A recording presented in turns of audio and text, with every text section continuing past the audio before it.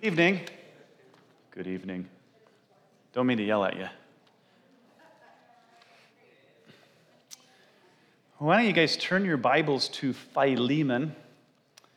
It's a rather large book next to that small letter called Hebrews, just before it.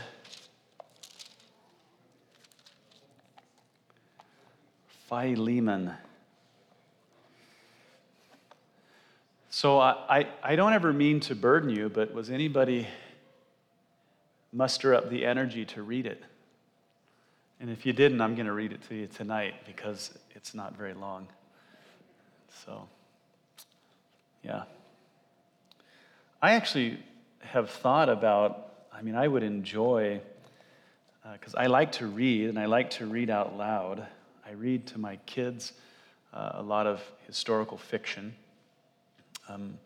Almost exclusively, other than the scriptures, historical fiction.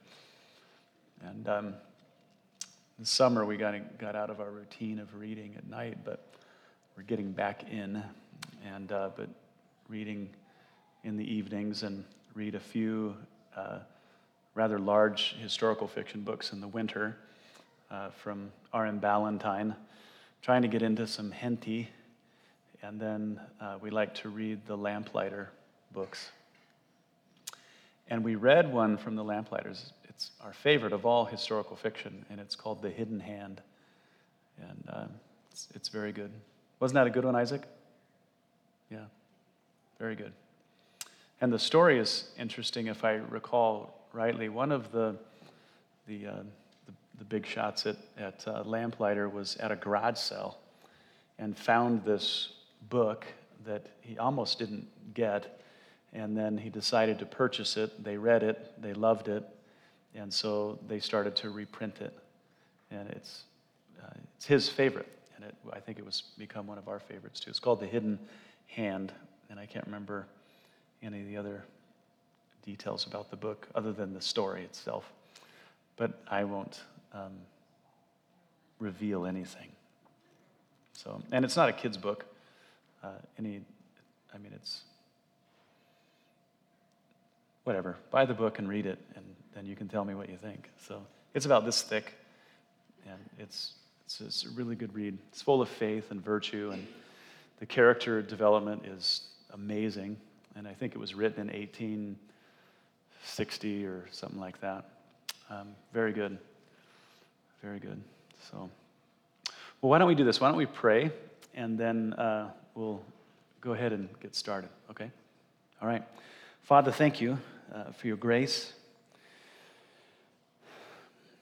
Lord, thank you for all of your goodness.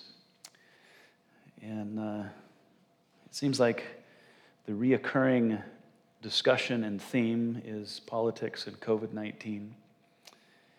And I believe it's been for a long time that there are so many better things to talk about, like your goodness and your grace, the gospel, and as Paul would say, whatever things are true, whatever things are lovely and of a good report and noble, all those things, much more worthy of the conversation and thinking of a Christian. And I just pray, Lord, that you would continue to renew our minds as we go through this period of history and everything that's so bizarre, and that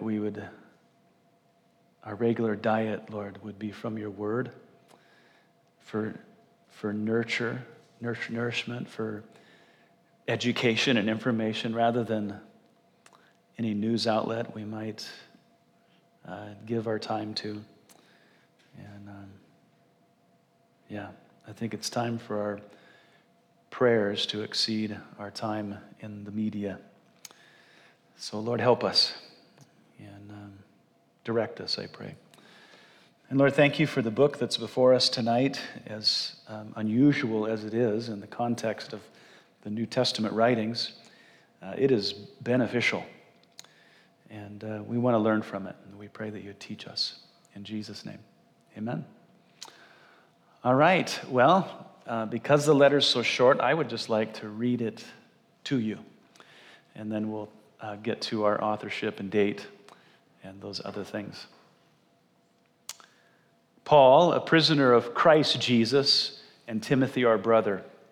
To Philemon, our beloved friend and fellow laborer, to the beloved Apphia, potentially his wife, we don't know for sure. Archippus, our fellow soldier, and to the church in your house. Grace to you and peace from God our Father and the Lord Jesus Christ. I thank my God, making mention of you always in my prayers, hearing of your love and faith which you have toward the Lord Jesus and toward all the saints, that the sharing of your faith may become effective by the acknowledgement of every good thing which is in you in Christ Jesus. For we have great joy and consolation in your love, because the hearts of the saints have been refreshed by you, brother.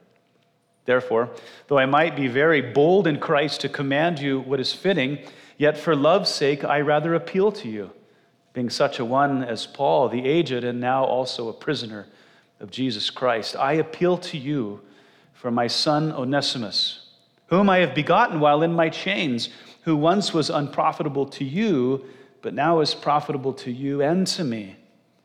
I am sending him back. You therefore receive him, that is my own heart, whom I wish to keep with me, that on your behalf he might minister to me in my chains for the gospel. But without your consent I wanted to do nothing, that your good deed might not be by compulsion, as it were, but voluntary. For perhaps he departed for a while for this purpose, that you might receive him forever. No longer as a slave, but more than a slave, a beloved brother, especially to me, but how much more to you, both in the flesh and in the Lord. If then you count me as a partner, receive him as you would me. But if he has wronged you or owes anything, put that on my account. I, Paul, am writing with my own hand. I will repay, not to mention to you that you owe me even your own self besides. Yes, brother, let me have joy from you in the Lord. Refresh my heart in the Lord. Having confidence in your obedience, I write to you knowing that you will do even more than I say. But meanwhile, also prepare a guest room for me, for I trust that through your prayers I shall be granted to you. Epaphras, my fellow prisoner in Christ Jesus, greets you, as do Mark, Aristarchus, Demas, Luke, my fellow laborers. The grace of our Lord Jesus Christ be with your spirit. Amen. What an interesting letter. Well, let's get some things behind us, and then we'll talk about the letter itself and all of that, some application from it. I think there's some good application in it. As far as the date goes and the internal evidence for that which we can find in the text of Scripture, Paul's name appears 3 times. Did I put that up there? So verse 1, 9, and 19, all 3 times. Also, many of Paul's companions that, kind of the usual suspects with Paul are mentioned in this letter. We have Timothy, who was typically with Paul, unless he was a delegate of Paul's. We have Epaphras, Mark, Aristarchus, Demas, Onesimus, and of course, Luke, who is frequently with Paul as well. All kind of playing into Paul's authorship. And then this all fits with Paul's second Roman imprisonment, saying that Paul was looking forward to being released and staying with Philemon. He says that in verse 22.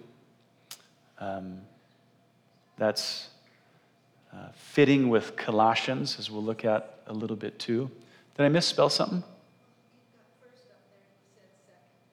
Oh, no, I'm sorry, his first imprisonment. Yeah, not his second.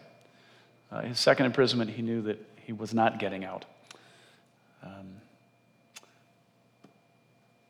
Also, the external evidence. One of the earliest fathers in the church, one of the earliest pastors, was a man named Ignatius.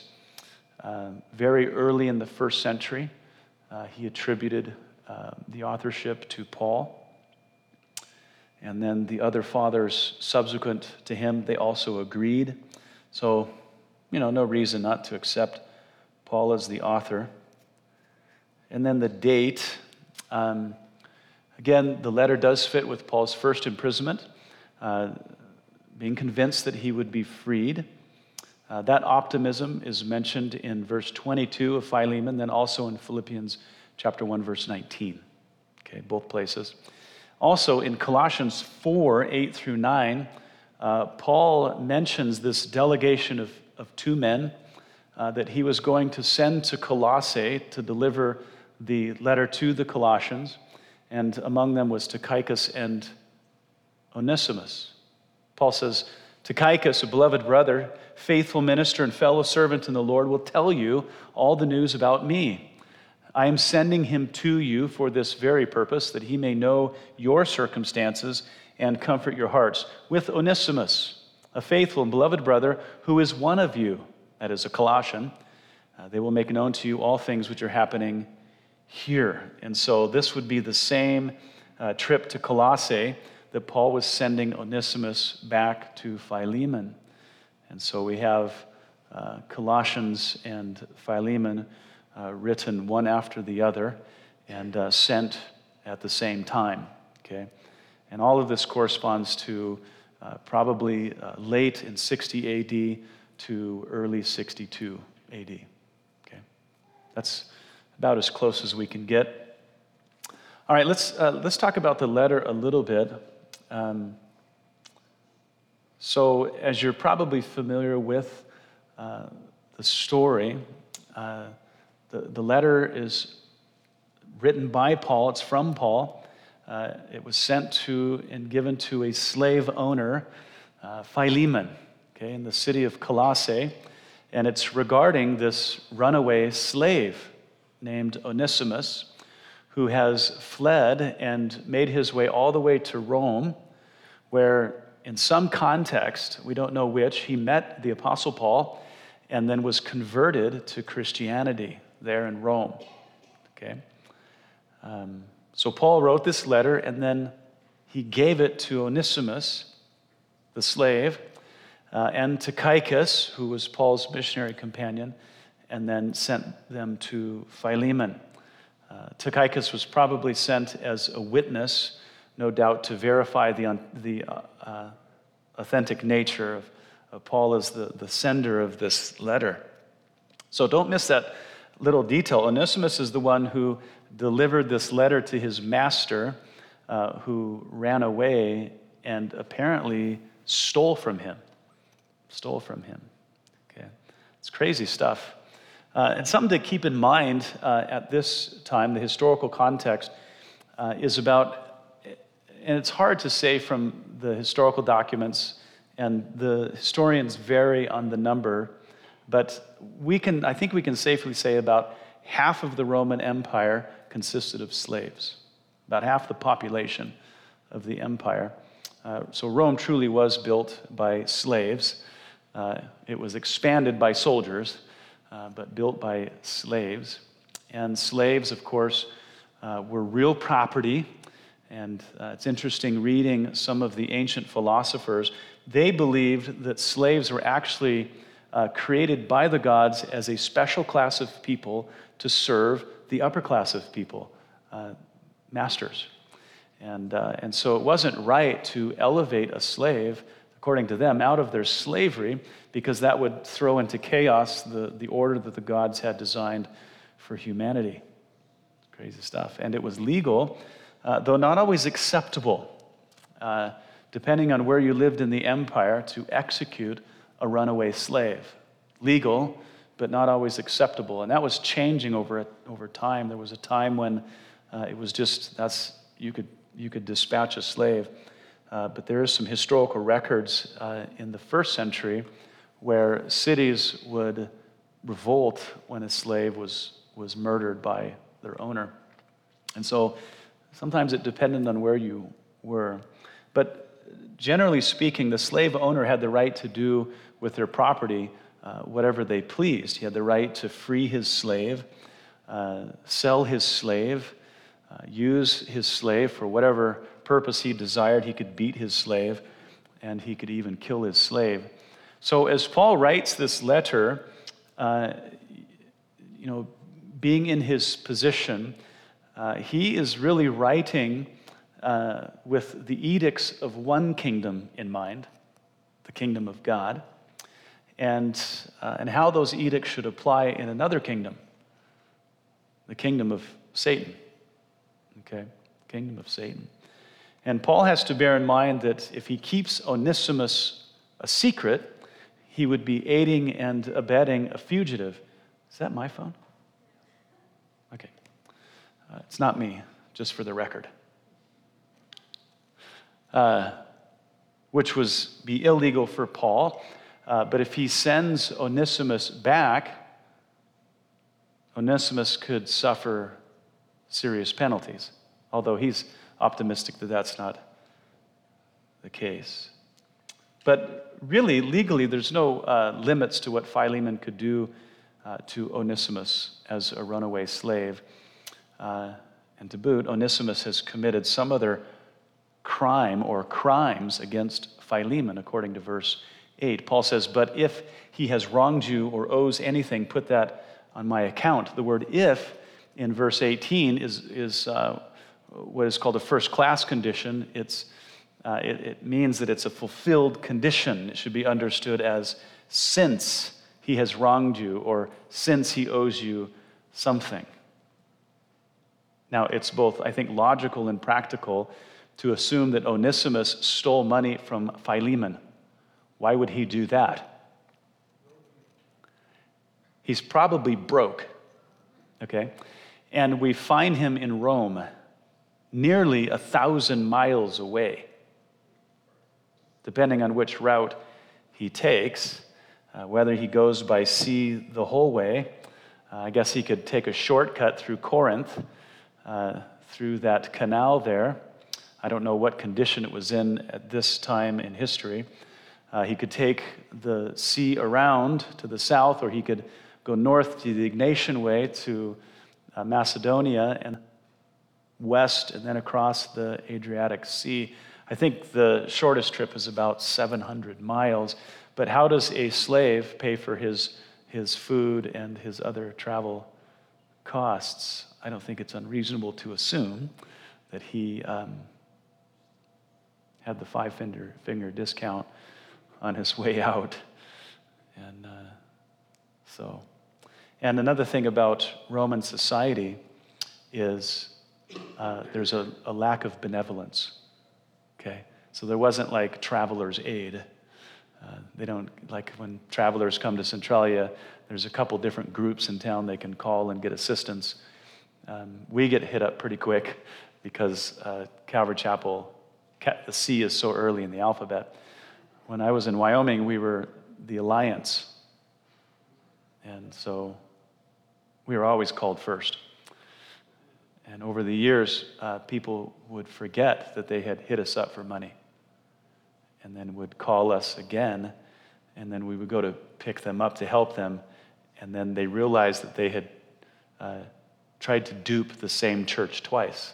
Anyway, benevolence is always an interesting and fun thing. So either way, for Paul and for Onesimus, there's risk, but both, I believe, are placing their confidence in the greater virtues of Christian love and forgiveness.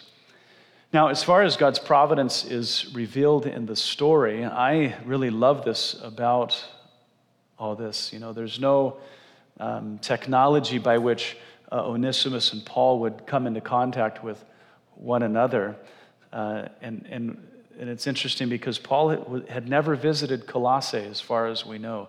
He didn't plant the church there in that city. And yet, all the way in Rome, while waiting for his court hearing, he led a man to Christ who just happened to be the runaway slave of a friend and convert who lived in Colossae, who Paul probably had met in Ephesus when he was there doing ministry. And providentially, Onesimus was saved from the judgment of sin through Christ's redemption, verse 10, and presumably he was delivered from the judgment of his master, verse 15 through 17. Of course, we don't know any of those things for sure because we don't know how it all unraveled, but I think we should be as optimistic as Paul. Don't you guys? Yeah. As far as the gospel is concerned, the story contains some interesting details as far as what Paul is doing. He's interceding. Verse 10, he pleads on Onesimus' behalf with the one who has the right to judge Onesimus, just as Jesus pleads our cause, our case before the Father who had the right to judge us. There's substitution, which I love, verses 18 and 19. Paul offers to pay all of Onesimus' debts, asking that Philemon attribute Onesimus' debts to Paul, just as our sins were imputed to Christ, who then paid our debt.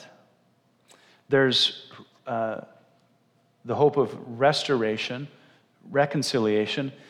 There is definitely the ministry of reconciliation, which Paul says is the duty of the Christian, verse 15. Paul hopes to restore this broken relationship, to make right what was bad, okay? Just as Christ died for the sins of the world in order to reconcile us to the Father. And then what I think is so beautiful here is there's elevation. Verse 16. Paul hopes to elevate Onesimus above his current state to one of dignity and equality, just as Christ elevated us from a state of darkness to light, from being lost to being found, from an orphan, right, to being sons and daughters by adoption, from poverty to riches, from judgment and condemnation to forgiveness and justification, from humility or humiliation to exaltation, from degradation to glorification, from death into life. I love that. Paul was exercising his theology as he was encouraging Philemon to do the same. And I think that's what's so cool about this letter. There are no doctrinal contributions in Philemon, but there are definitely some contributions, okay? There's no, what we would say, additional revelation in the epistle, but there's an emphasis on applying the doctrines, the theology that one has learned.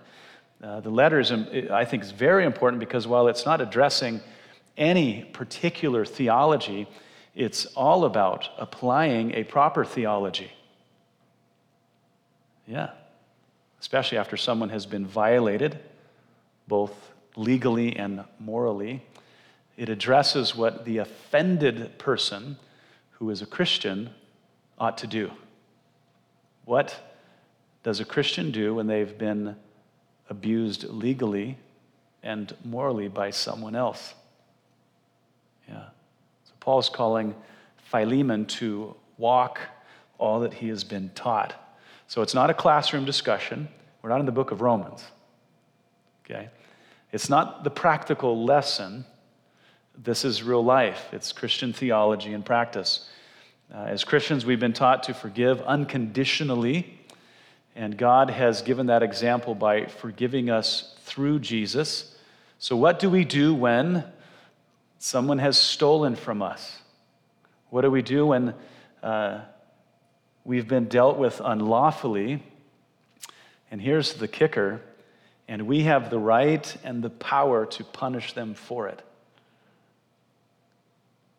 Because power has a tendency to make all kinds of excuses and justifications. But when you have that kind of power as a Christian, do any of your duties change? So what do we do? Paul says, I want you to consider the offender profitable, beneficial, verse 11, as opposed to worthless or casting them off or something. He says, verse 12, to receive or accept them, verse 12. And then he says again, receive them in full forever as a beloved brother. Verse 15 and 16. Oh, I don't want you to just let him come back and be your slave. I want you to receive him forever as a beloved brother. And he says again, receive or accept them as if they were me. Verse 17. Oh, now Paul's pushing it. He says, forgive them, verse 18, and do even more so, verse 21. Do even more so. So according to the gospel, Paul was encouraging Philemon to lay all of the debt, all of the offense on him so that Philemon could accept Onesimus as his equal, as his brother, beloved brother. That's great. So Paul is calling Philemon through forgiveness and reconciliation to elevate Onesimus to a high position in his heart, to the status of beloved. That's just Christianity 101. Amen? Yeah. Paul says a number of things in this whole regard. Forgive others. If anyone has a complaint against someone, forgive others even as the Lord forgave you. We should forgive others because God has forgiven us in Christ Jesus. Now, you as a Christian, you've experienced forgiveness, what it is to have your debt canceled, to be reconciled, and to be elevated as a child of God. And now Christianity 101 is turn around and do that to the one that has offended you, has wronged you in some way, as with Philemon, ran away and stole, regardless of what we think in our current culture about slavery. It was nonetheless the norm and legal in Rome, and under no circumstances do we justify theft. Yeah. Good stuff. Let's look at an outline real quick. Pretty simple. The greetings, verse 1 through 3. It's interesting how short the letter is, but how many names are mentioned in the epistle. Many, many names. And something that I think is interesting is you notice at the beginning there in these greetings in verse 1 through 3, the letter is written to Philemon primarily, but there's two other people secondarily that it's written to.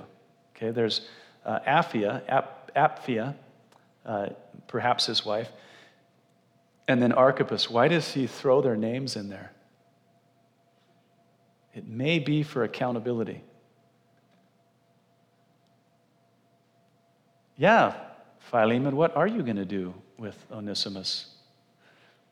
And it's always best to name a woman in there who has a lot more compassion than a man. Yes, dear. How are you going to handle Onesimus? So there's Timothy is mentioned. Just as far as names go, he's not receiving the letter. He's just with Paul, but there's Timothy, there's let's count them real quick just for fun. There's Timothy, there's Apphia, there's Archippus, and then there's Epaphras, verse 23. There's Mark, Aristarchus, Demas, and Luke. Did I miss any? There's 8 people mentioned in just a few verses, really. It's very interesting. So, of course, some of those people didn't work out so well, like Demas. But whatever. And then verse 4 through 7, Paul's thanksgiving, prayer, and praise. I do have a comment that I want to make about that real quick. In verse 6, he says, that the sharing of your faith may become effective by the acknowledgement of every good thing which is in you in Christ Jesus. Now, there's been some debate over what Paul is talking about there by sharing the faith. And because we've made it a part of our vernacular, perhaps, when we use the phrase sharing the faith, what do we always mean? Evangelism. But is that what Paul means here? Is Paul's language the same as our language? I don't think it is. I think the sharing of the faith here in what it's couched in verse 4 and then in verse 7 is his love for the saints.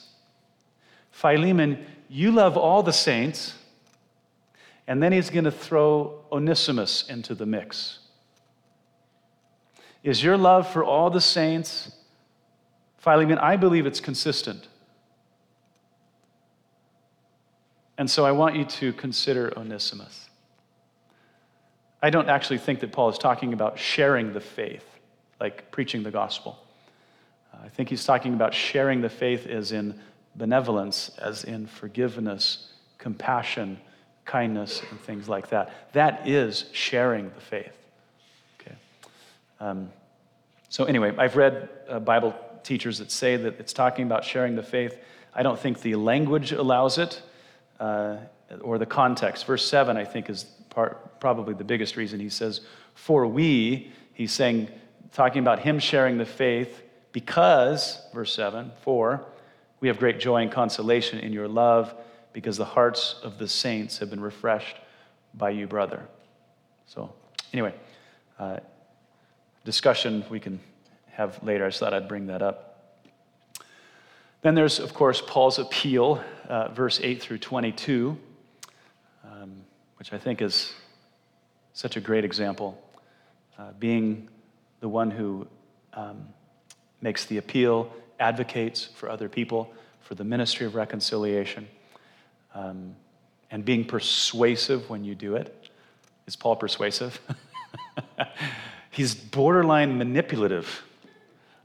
Okay. And then, of course, the salutations, those who are with him, greeting those who are there in Colossae. Good stuff. All right, well, I am letting you out quite early. Does anybody have any questions about Philemon? Have you guys ever sat in or watched somebody do like I don't even know what it's called, but it's kind of like a play where one person comes out and pretends, they're in full costume, and they pretend to be the recipient of the letter. So a friend of mine, I guess I could call him a friend. He was the vice president of the Rocky Mountain District of the Christian Missionary Alliance Church. And I just really enjoyed my time with him. But he came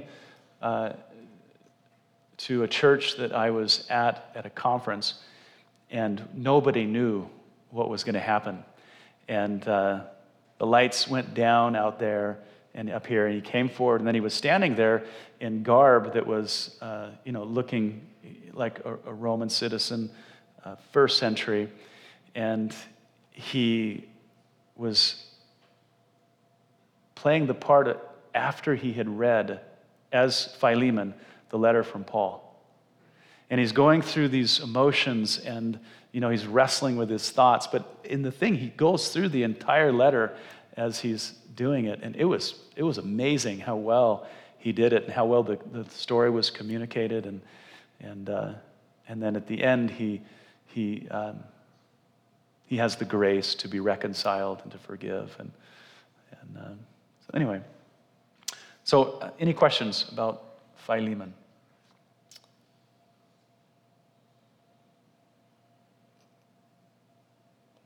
None? It's okay if you don't. Hey, look at that.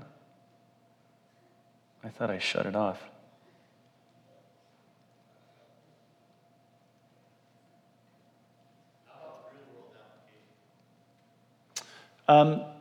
Well, I think there's many contexts in it, because that is a real-world application right there. That's a real story, happened in real history, real people. For us, I think that anytime there's disagreement between brothers and sisters in the Lord, and the circumstances are such that if one person tries to reconcile with the other person by themselves, that it probably won't go well. But to have somebody as an advocate come in and sort of remind people of the truths of the faith, what's been done for us, what we've experienced through Christ Jesus, and the necessity of extending that to other people, that forgiveness is the only option for a Christian. Reconciliation as obedient Christians is the only option. Forgiveness, mercy, compassion, things like that.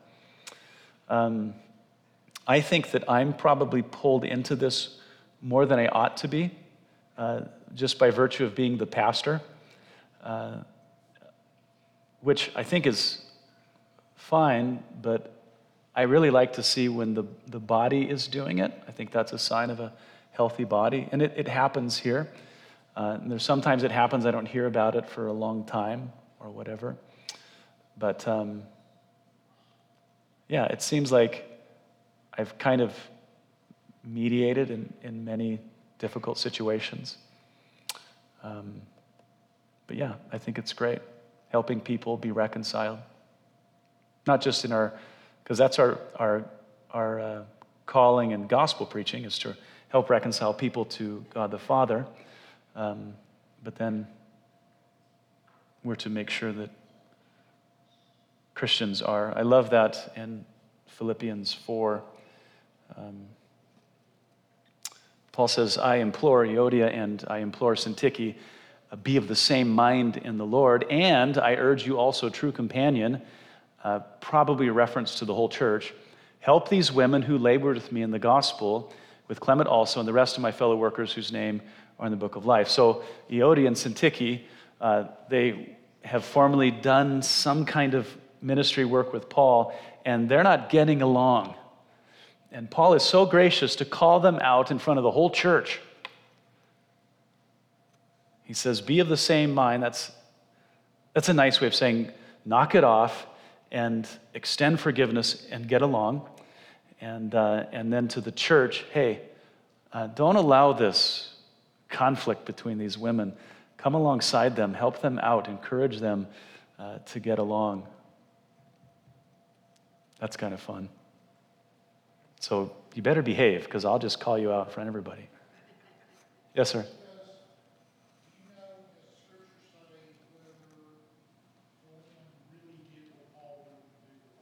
If Philemon did? No, we do not know. Yeah. But it appears to me that he had no other choice. He had a choice. And this is one of the interesting things. He had the ability to not and to punish Onesimus, but he did not have the moral or Christian right to. And he is in a strong community of believers, and he has brought this to their attention. Tychicus knows, Apphia knows, and Archippus knows. And if there's no reconciliation and forgiveness extended there, then Christian theology would tell us then it needs to be brought to the church, to the pastor and elders, and then they need to come help try to produce that in them. So if there's no forgiveness or reconciliation extended at this point, then it moves to the next level of authority. Yeah, at least it ought to. Yes, ma'am. I'm wondering with Onesimus, he finally really truly came to a repentance. Mm-hmm. If it came to the point of facing the one he offended. And he, I would guess, would have to say, I will take whatever judgment comes. Whether it would be what I think is right, or in Christ would be right. I think some of us need to know there could be a repercussion of what we do. Doing what's right even when it hurts. I wish there were more vertebrate Christians. Let me take that back. I wish there were more vertebrate pastors. Yeah. But yeah, if Onesimus had experienced, or if he was exercising true repentance, he would have to face up, do the right thing, and hopefully get it behind him. Yeah. May have taken more time, which is why Paul knew him so well. Mm-hmm. That Paul also get him to that point. Yeah, because Onesimus has been there being discipled. He's been serving Paul. But yeah, timing is important. Yeah. Dan? You might have mentioned this, but were Philemon and Onesimus, were they Gentile believers? Yeah. They're both Greeks, right?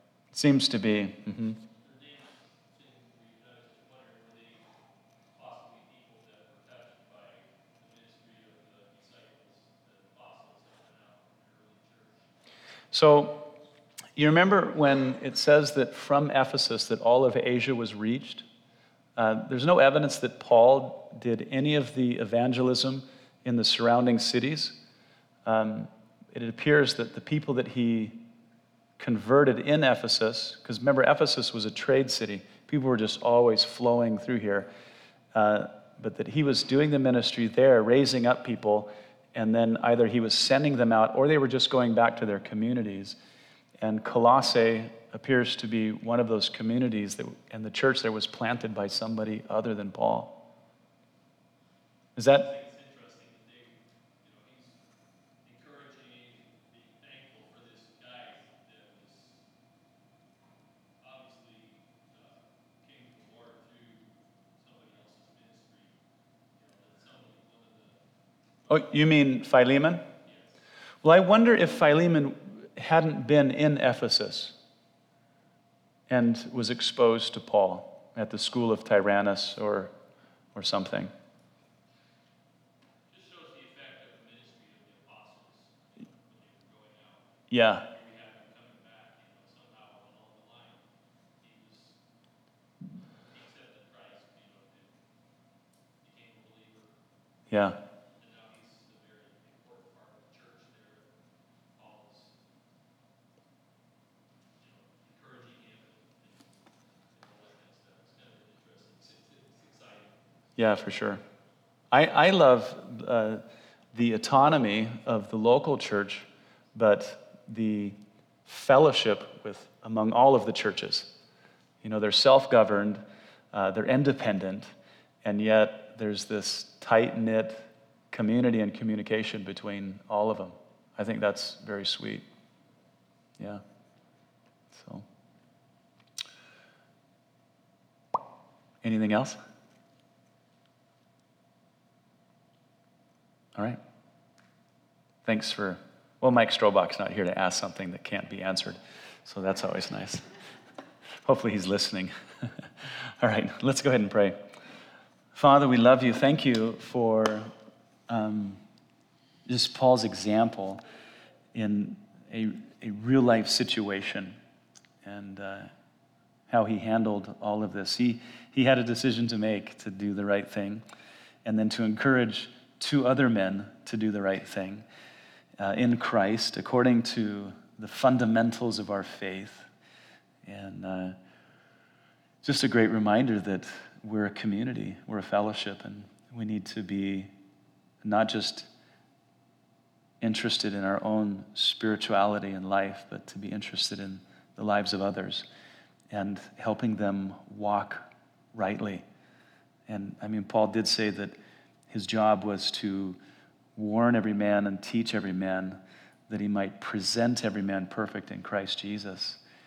And we're to all contribute to one another, as Ephesians 4 says, so that we might be edified together in love and to collectively become more like Christ. And so help us to be more interested in each other than we are. It's hard for us, I think, as Westerners in our autonomy and all that, but help us, Lord, to be more into community as the Word teaches us. And Lord, I thank you for my church family, and I do pray that you just continue to help them grow in grace and knowledge and help them to express their faith, Lord, in our communities and among their families and friends, Lord. So we just bless your name. Amen.